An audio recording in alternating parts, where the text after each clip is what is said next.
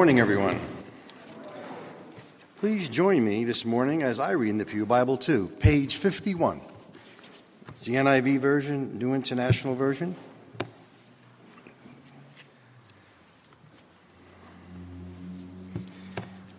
It's Exodus 16, verses 1 through 21.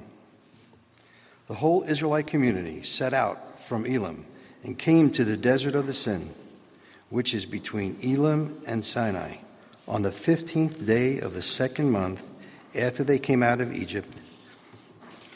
In the desert, the whole community grumbled against Moses and Aaron. The Israelites said to them, "If only we had died by the Lord's hand in Egypt. There we sat around pots of meat and ate all the food we wanted, but you have brought us out into this desert to starve the entire assembly to death." Then the Lord said to Moses, "I will rain down bread from heaven for you. The people are to go out each day and gather for that day. And this day I will test them and see whether they will follow my instructions. And on the sixth day they are to prepare what they bring in, and that is to be twice as much they gather on the other days." So Moses and Aaron said to all the Israelites, "In the evening you will know it was the Lord who brought you out of Egypt, and in the morning you will see the glory of the Lord, because he has heard your grumbling against him.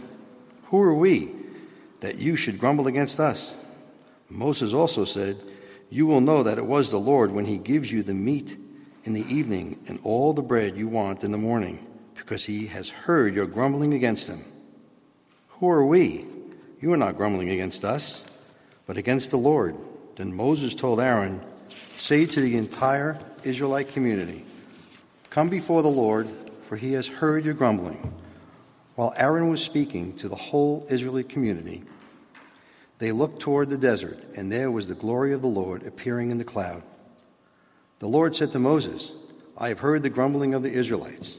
Tell them, at twilight you will eat meat, and in the morning you will be filled with bread.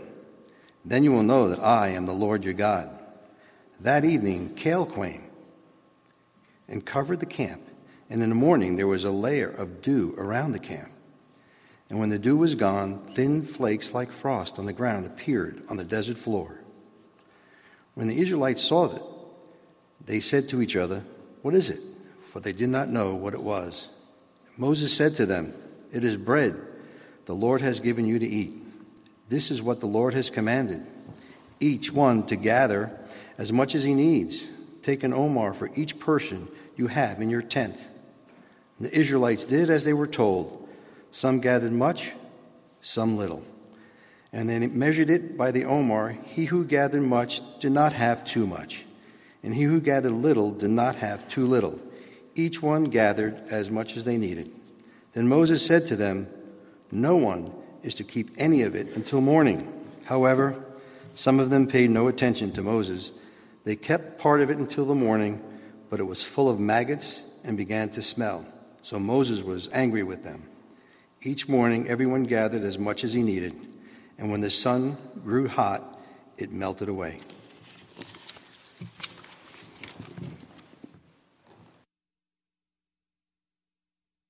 Preach down here today.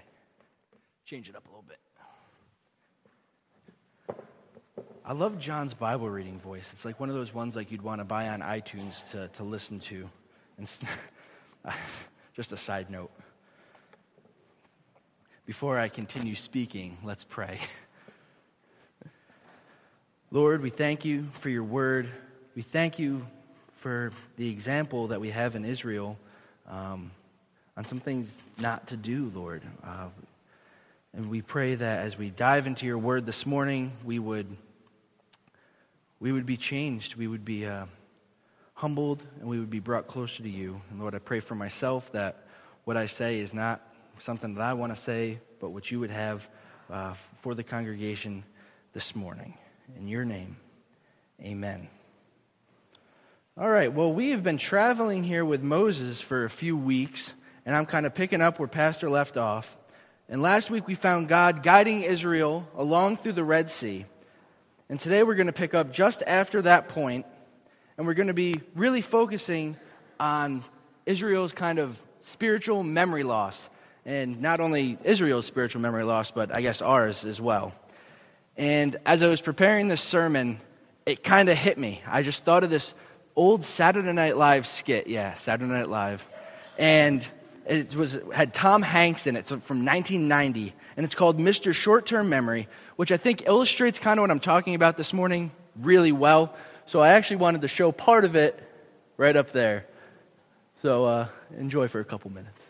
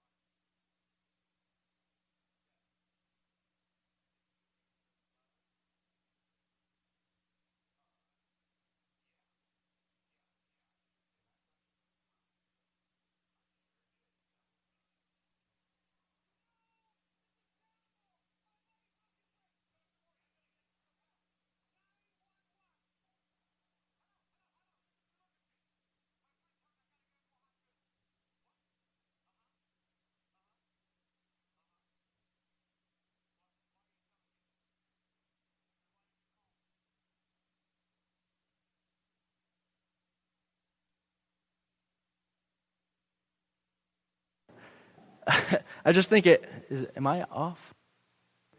I'm good, okay. I just think it illustrates so perfectly this idea of kind of forgetting things. He does it at a little more rapid pace, and it's just purely ridiculous. But I think it illustrates Israel failing to remember huge things that literally just happened to them. And my hope for this sermon is that not only we would see Israel's flaws, but in turn see some of our flaws through Israel. And I'm not going to be bringing anything, I think, new or groundbreaking to the pulpit this morning. But hopefully, I would be reminding each one of us that we need God every day. We need to earnestly wait on Him. We need to hunger for Him because He is in complete control. So we have a lot to get to this morning. So let's dive straight back into the Word. And we're actually going to pick it up at the end of chapter 15, verses 22 and 27. And I'll read that. Then Moses led Israel from the Red Sea, and they went into the desert of Shur. For 3 days they traveled in the desert without finding water. When they came back to Marah, they could not drink the water because it was bitter. That is why the place is called Marah. So, and my pronunciation of stuff is terrible, I think. I'm sorry. So the people grumbled against Moses, saying, "What are we to drink?" Then Moses cried out to the Lord, and the Lord showed them a piece of wood. He threw it into the water, and the water became sweet. There the Lord made a decree and a law for them.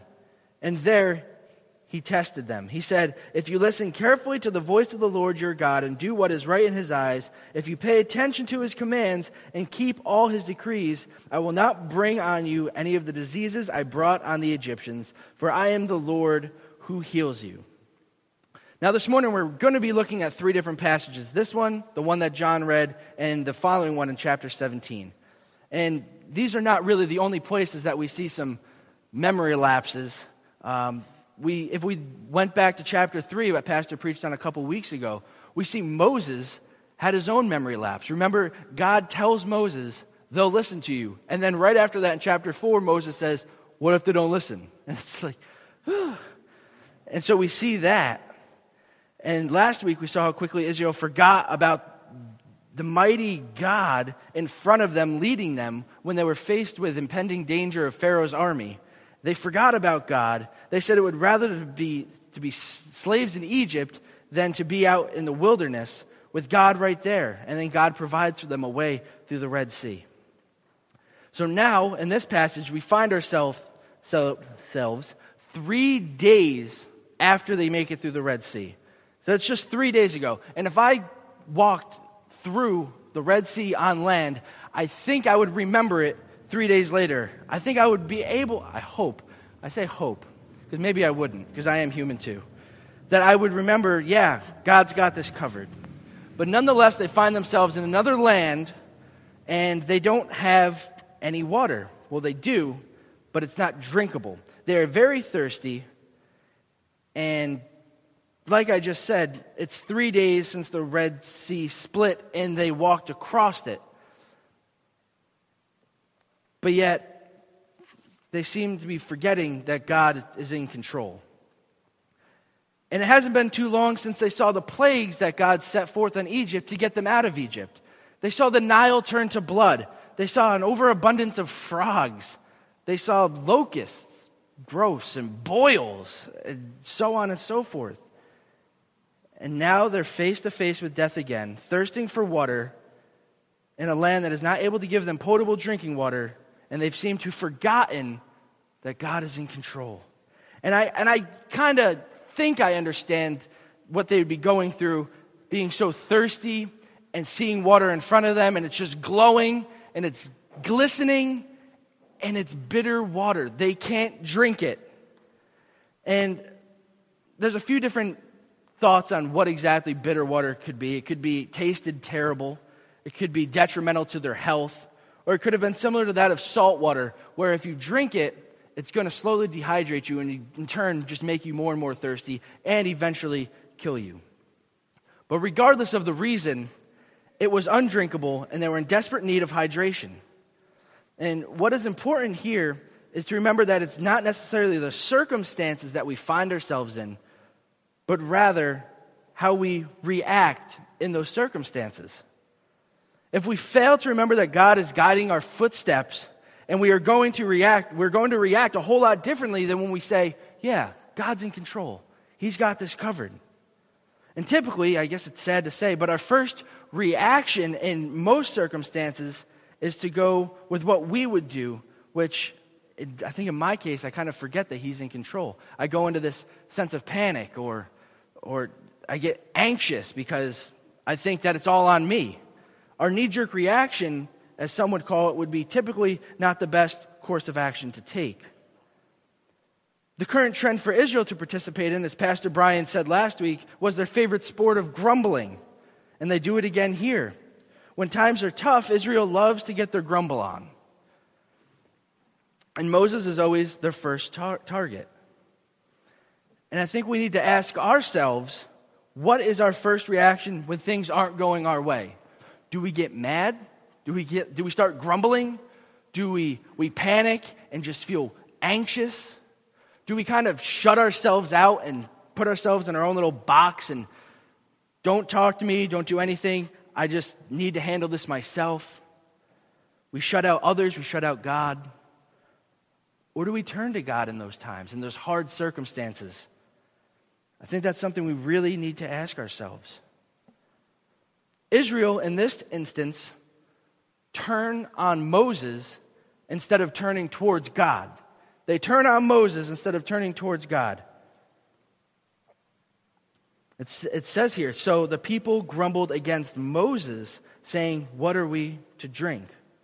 When we put on the goggles of me, myself, and I, we fail to see the big picture. Memory loss, spiritual memory loss tends to set in, and we forget what God has done for us in the past. We forget what God is doing for us right now. And we just think, this is happening to me, this is bad, I need to get myself out of it. And they look for a target, Moses, and they grumble against him. And though Moses was kind of the initial forgetter that we saw back in the early chapters, in this instance, Moses sets the example of what to do.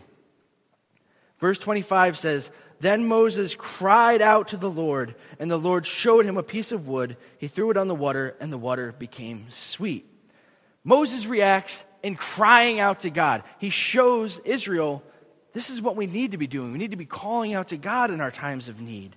He didn't react to them the same way they were reacting to him. He didn't just start shouting at them, you fools, why are you grumbling at me? I'm done. I'm not listening to your garbage. He doesn't do that. Instead, he cries out to God, basically saying, I know who can help us. The same God that got us out of Egypt, the same God that parted the Red Sea, I'll cry out to him. And he does. And sure enough, God shows him a piece of wood, and he throws that wood into the bitter water, and God makes it sweet. God shows Israel another time that he's there for them. He's not going anywhere. He will meet the needs of his people. He's not going to let them die of thirst out in the desert. And then God establishes his authority and also establishes a means by which he's going to test Israel. And that's in the second half of verse 25 and 26. He says, there the Lord made a decree and a law for them, and there he tested them. He said, if you listen carefully to the voice of the Lord your God and do what is right in his eyes, if you pay attention to his commands and keep all his decrees, I will not bring on you any of the diseases I brought on the Egyptians, for I am the Lord who heals you. He makes a promise to protect them, watch over them. He's there for them. He's there for us. But he makes a stipulation for Israel. Israel needs to keep his commands. That's how he's going to test them, it says. And I guess to them might have sounded easy enough. Okay, we'll just do what God says. But then we move into chapter 16, where we picked up before. And the whole Israelites set out from Elim, where they were pretty comfortable. They were pretty comfortable there. They were by water. They had palm trees. They were doing pretty good. But they move out from there, and they go into the desert, where they have no food. So they're faced again with a predicament. God literally had just given them water, fresh water. So naturally, their reaction is going to be, okay, we didn't have water. God purified the water. We don't have food. God's going to give us food. No, I wish it was. I wish that was the reaction. Because I read this and it's so hard because you see Israel again start grumbling. So more spiritual memory loss. And their immediate reaction this time is the same as in chapter 14. They wish they were back in Egypt. They would have rather died in Egypt fat and happy than live under God's control and need to rely on him for food. That's where they would rather be, back in Egypt. And I just think that's so crazy. And I was reminded of something Jerry Seinfeld said. Yes, Jerry Seinfeld, believe it or not. He said in one of his stand-up acts, according to most studies, people's number one fear is public speaking. Number 2 is death. Death is number 2. Does that sound right? This means to the average person, if you go to a funeral, you're better off in the casket than doing the eulogy. I love that. And it's much better coming from him. He has that delivery. So I guess according to this, that means most of you guys would probably rather be dead than standing where I am now too. Crazy. Which in Christianity would be a good thing, because then you'd be with Jesus, which is better than standing down here. But aside from that, it'd be a crazy thought to rather be dead than speaking.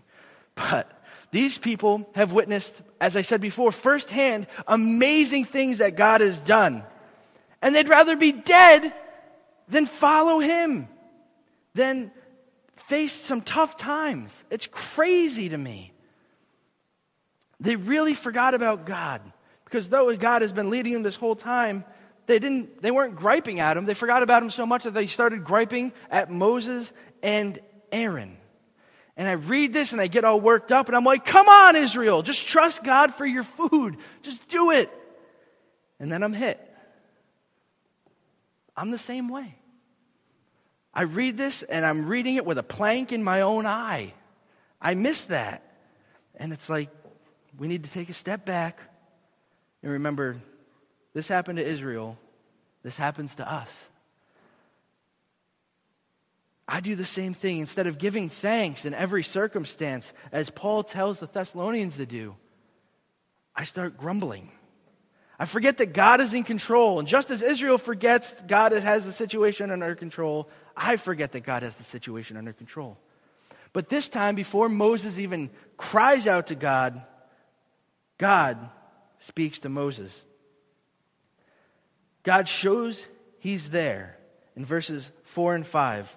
Then the Lord said to Moses, I will rain down bread from heaven for you. The people are to go out each day and gather enough for that day. In this way I will test them and see whether they will follow me in my instructions. On the 6th day they are to prepare what they bring in, and that is to be twice as much as they gather on the other days. Okay, God's going to give them food. He's there. He's telling Moses that. We need to be constantly reminded we're not in this alone. We are children of a God who provides for our every need. I can't say that enough. And it is here that God puts Israel to the test. And remember, God said at the end of chapter 15, this is where I will test you on keeping my commands. Well, now God is finally putting them to the test. So Moses and Aaron go and relay what they just heard from God, and they tell Israel. And I really like what they say. It's a good reminder. And they said, in the evening you will know that it was the Lord who brought you out of Egypt. And in the morning you will see the glory of the Lord, because he has heard your grumbling against him. Who are we that you should grumble against us? Moses said, you will know that it was the Lord when he gives you meat in the evening and all the bread you want in the morning, because he has heard your grumbling against him. Again, who are we? You are not grumbling against us, but against God. Who are we? We're merely creations of God. God is the one in control. And Moses reminds them, when you're grumbling at us, you're grumbling at God. We're following what God says. And in the middle of him talking to them, it says, as Aaron was speaking to the whole Israelite community, they looked toward the desert, and there was the glory of the Lord appearing. He appeared in a cloud, reminding the people that God is there. They're not in the desert alone. They're not out there to die. Moses and Aaron aren't playing some sick practical joke on their Hebrew brothers and sisters. God is there.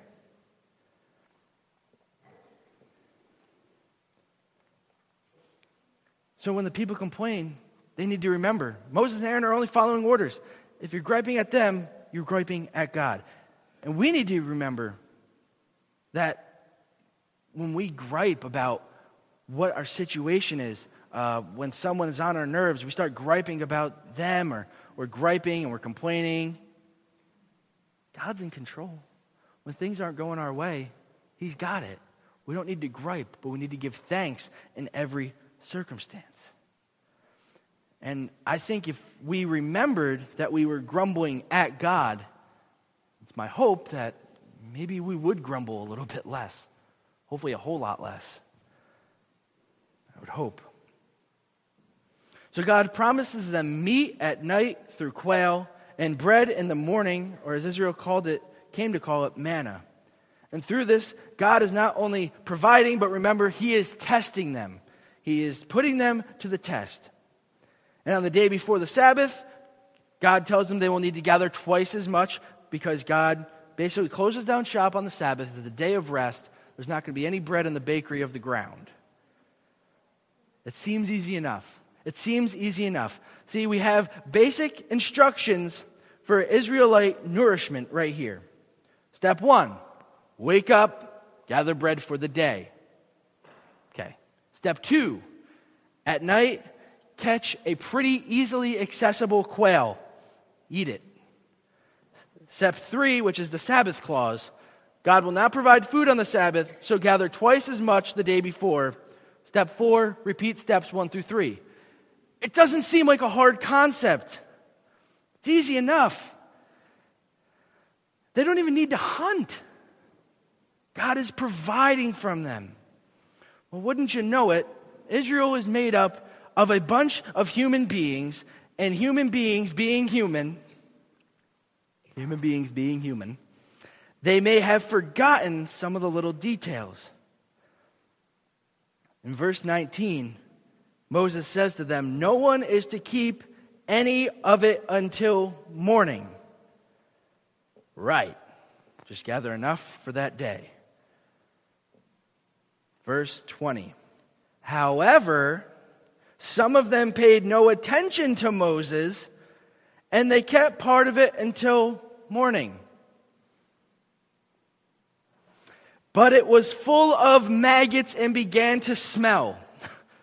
And Moses was angry with them. Don't save it till morning. Oh, well, it's just Moses talking again. We can have leftovers for breakfast. Nope, maggots. Gross. We move to verse 22. When they're told to collect twice as much on the Sabbath, the day before the Sabbath. I guess verse 27 actually, not verse 22. Verse 27, they're told not to collect it because there'd be no food on the Sabbath. And then it says, nevertheless, I love that it says that. Nevertheless, some of the people went out on the seventh day to gather it, but they found none. God is true to His word. And like any good father, He's trying to teach His children a sense of trust, a sense of responsibility. And He's not going to put bread out on the Sabbath. He said He wouldn't, and He didn't. We need to rely on Him enough to trust His word. And God says, how long will you refuse to keep my commands and instructions? In what areas are we failing to trust God? What areas of our lives? Are we worried He won't be there? What parts of our lives are sprouting up maggots and beginning to reek? This was God's way of testing them, and Israel failed miserably. They were doing all right at first, and then they seemed to forget what God was saying to them.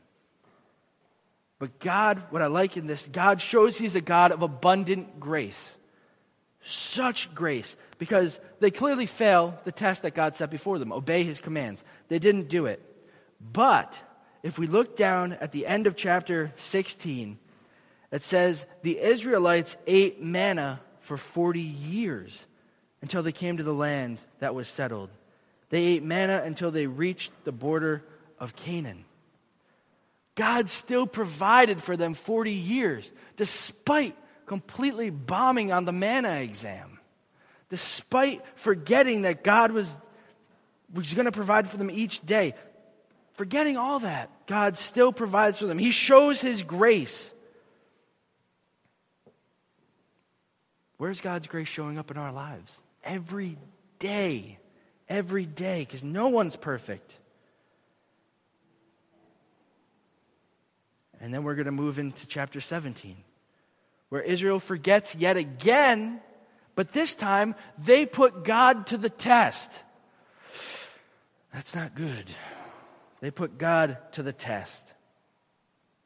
And it says the whole Israelite community set out from the desert of Sin, traveling from a place to place as the Lord commanded. And they camped, I hate pronouncing words. They camped at Rephidim. I know, I went to Bible college and I did not take a class on proper pronunciation, I think. But, skipping past that word, but there was no water for the people to drink. So they quarreled with Moses and said, "Give us water to drink." Just as Israel would have hoped, they come to a place and there's no water to drink. Now, if their memory was working properly, they would have remembered they are stuffing their faces with food that God's providing for them. That's what they're eating. But they seem to forget that God's giving them food, so of course He's going to give them the proper hydration. Alas, if that would have happened, we wouldn't have another chance to learn about ourselves through Israel, and God wouldn't have another, well, He would, He'd have plenty of chances, but He has yet another chance to shine and show His glory. And we, being just like Israel, forget that God is the same yesterday, He's the same today, and the same tomorrow. Sometimes we say it, and after we say it, we forget it. And Israel begins going after Moses when they're out of water. They're still going after Moses. Except in this stage of their memory loss, they kind of upgrade the sport of grumbling to the extreme sport of quarreling. It changes from a low murmur of complaining to an actual outright in-your-face disagreeing with Moses. They're quarreling. But in either case, they're disagreeing with God. Doesn't matter how loud you say it, you're still disagreeing and not trusting in God. Consistently, Israel shows an attitude of give me, give me, give me, without wanting to fully surrender themselves and surrender their trust to God. I found a little picture online that I thought was quite humorous. If we could toss that up there.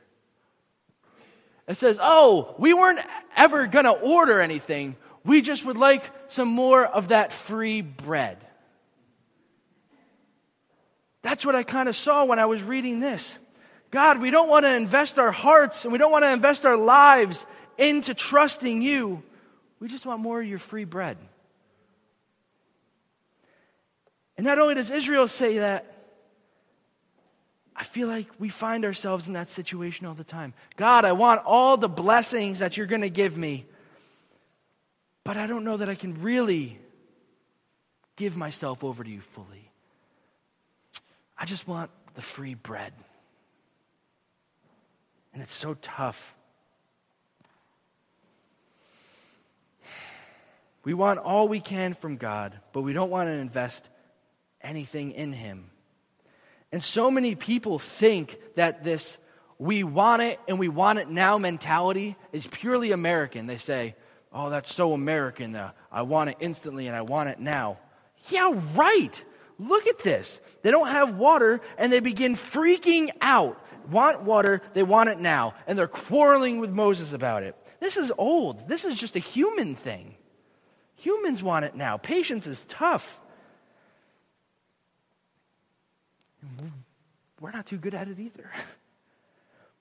And Moses responds with, I think, pretty good questions. He responds with, "Why do you quarrel with me?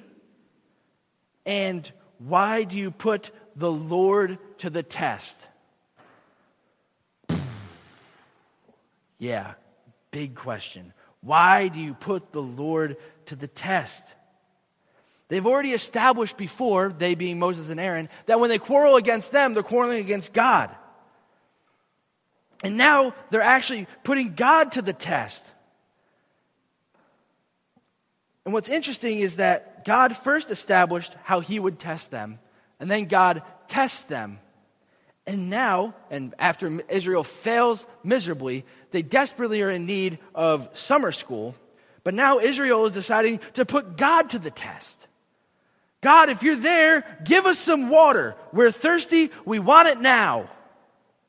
Then the Israelites decide they were brought out into the desert to die.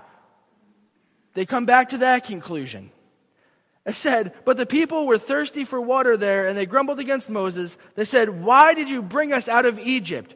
To make us and our children and livestock die of thirst? Yes, that's exactly why they did it. They brought them out of Egypt so they could go in the desert and die of thirst. What? That's not even no. That's crazy.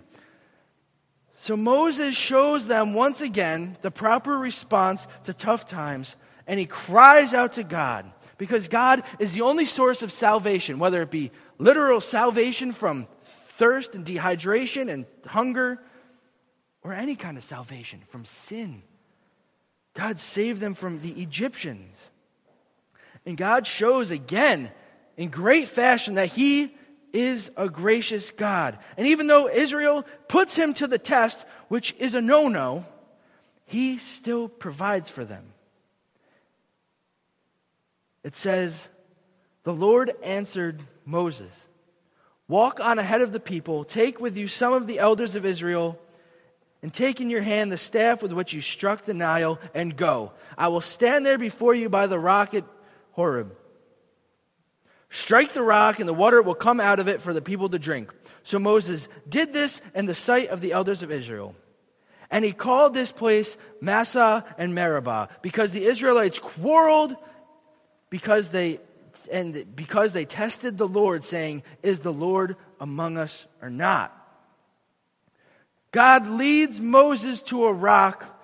God says, take your staff, tap the rock, and water flows out of it. God was the source of that water. Had nothing to do with Moses, had nothing to do with his staff. It was all about God. And sure enough, just as God did in chapter 15, as he did in chapter 16, once again, God provides for his people. And that place was called Massah and Meribah, because that is where they quarreled and put the Lord to the test. And despite that, God still showed that he's there for them. Israel shows in all three of these instances just incredible short-term memories. God takes them out of the Red Sea. 3 days later, they forget about God and they grumble. And God still provides. They move on. 2.5 months since they walked through the Red Sea. Walked. They forget that God's going to provide for them food. And sure enough, God provides. And then they find themselves again without water. And God provides them with water. God always remembers his people. That's what makes him so great, so glorious, so gracious. He puts how we treat him, how we push him aside, he puts that aside and continuously blesses us and provides for us. I can't say it enough. I think I've been really, really repetitive. We get it, God's in control. But I'm saying it because after the sermon, I'll forget it. It's just the way I am. That stinks, but God's working. He's working on all of us. He's a God who, despite our shortcomings, still loves us. And that's a God who I love to serve and worship. He doesn't wait for us to get better. Instead, rather, he puts us in circumstances which force us to cling to him. He teaches us and guides us to what it means to truly trust in him. I sit here and I say, Lord, are you here or not? Just as Israel did in chapter 17. I put him to the test when I'm desperately the one in need of testing and growth. It's easy to look at Israel and say, what fools! They seem a little mentally unstable with how often they forget. But we need to remember, as we look at Israel, we're looking into a mirror. As we read these words, myself bounces right back in my face. And it's not a nice reflection. They aren't living any different than we do. And that's what's scary. But that is what God can change. That is how great God is. He can work in us. He can change us. He molds us into what He wants us to be. I hope that we will be a church that strives and leans on God for every need, for every situation, for every circumstance, that we earnestly seek after Him. We need Him and Him alone. Out there in the narthex, there's a big poster. I'm looking at it through the glass. In everything, give thanks.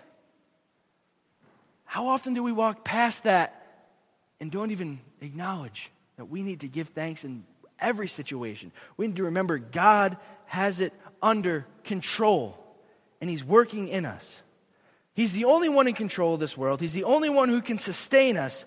He's the only one who can truly meet our needs. It is my prayer this morning that we would be a church fully dependent on God. Let's pray. Lord,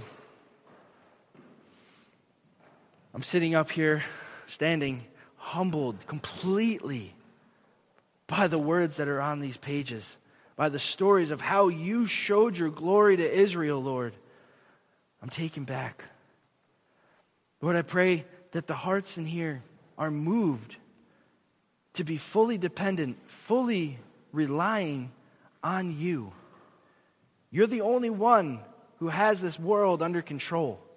Left up to us, it would be a disaster. But you hold our lives in your hands. You don't let anyone slip through your fingers. Lord, I pray that we would be a people that cling to you for every need in every circumstance. And I pray this all in Jesus' name. Amen. You are dismissed.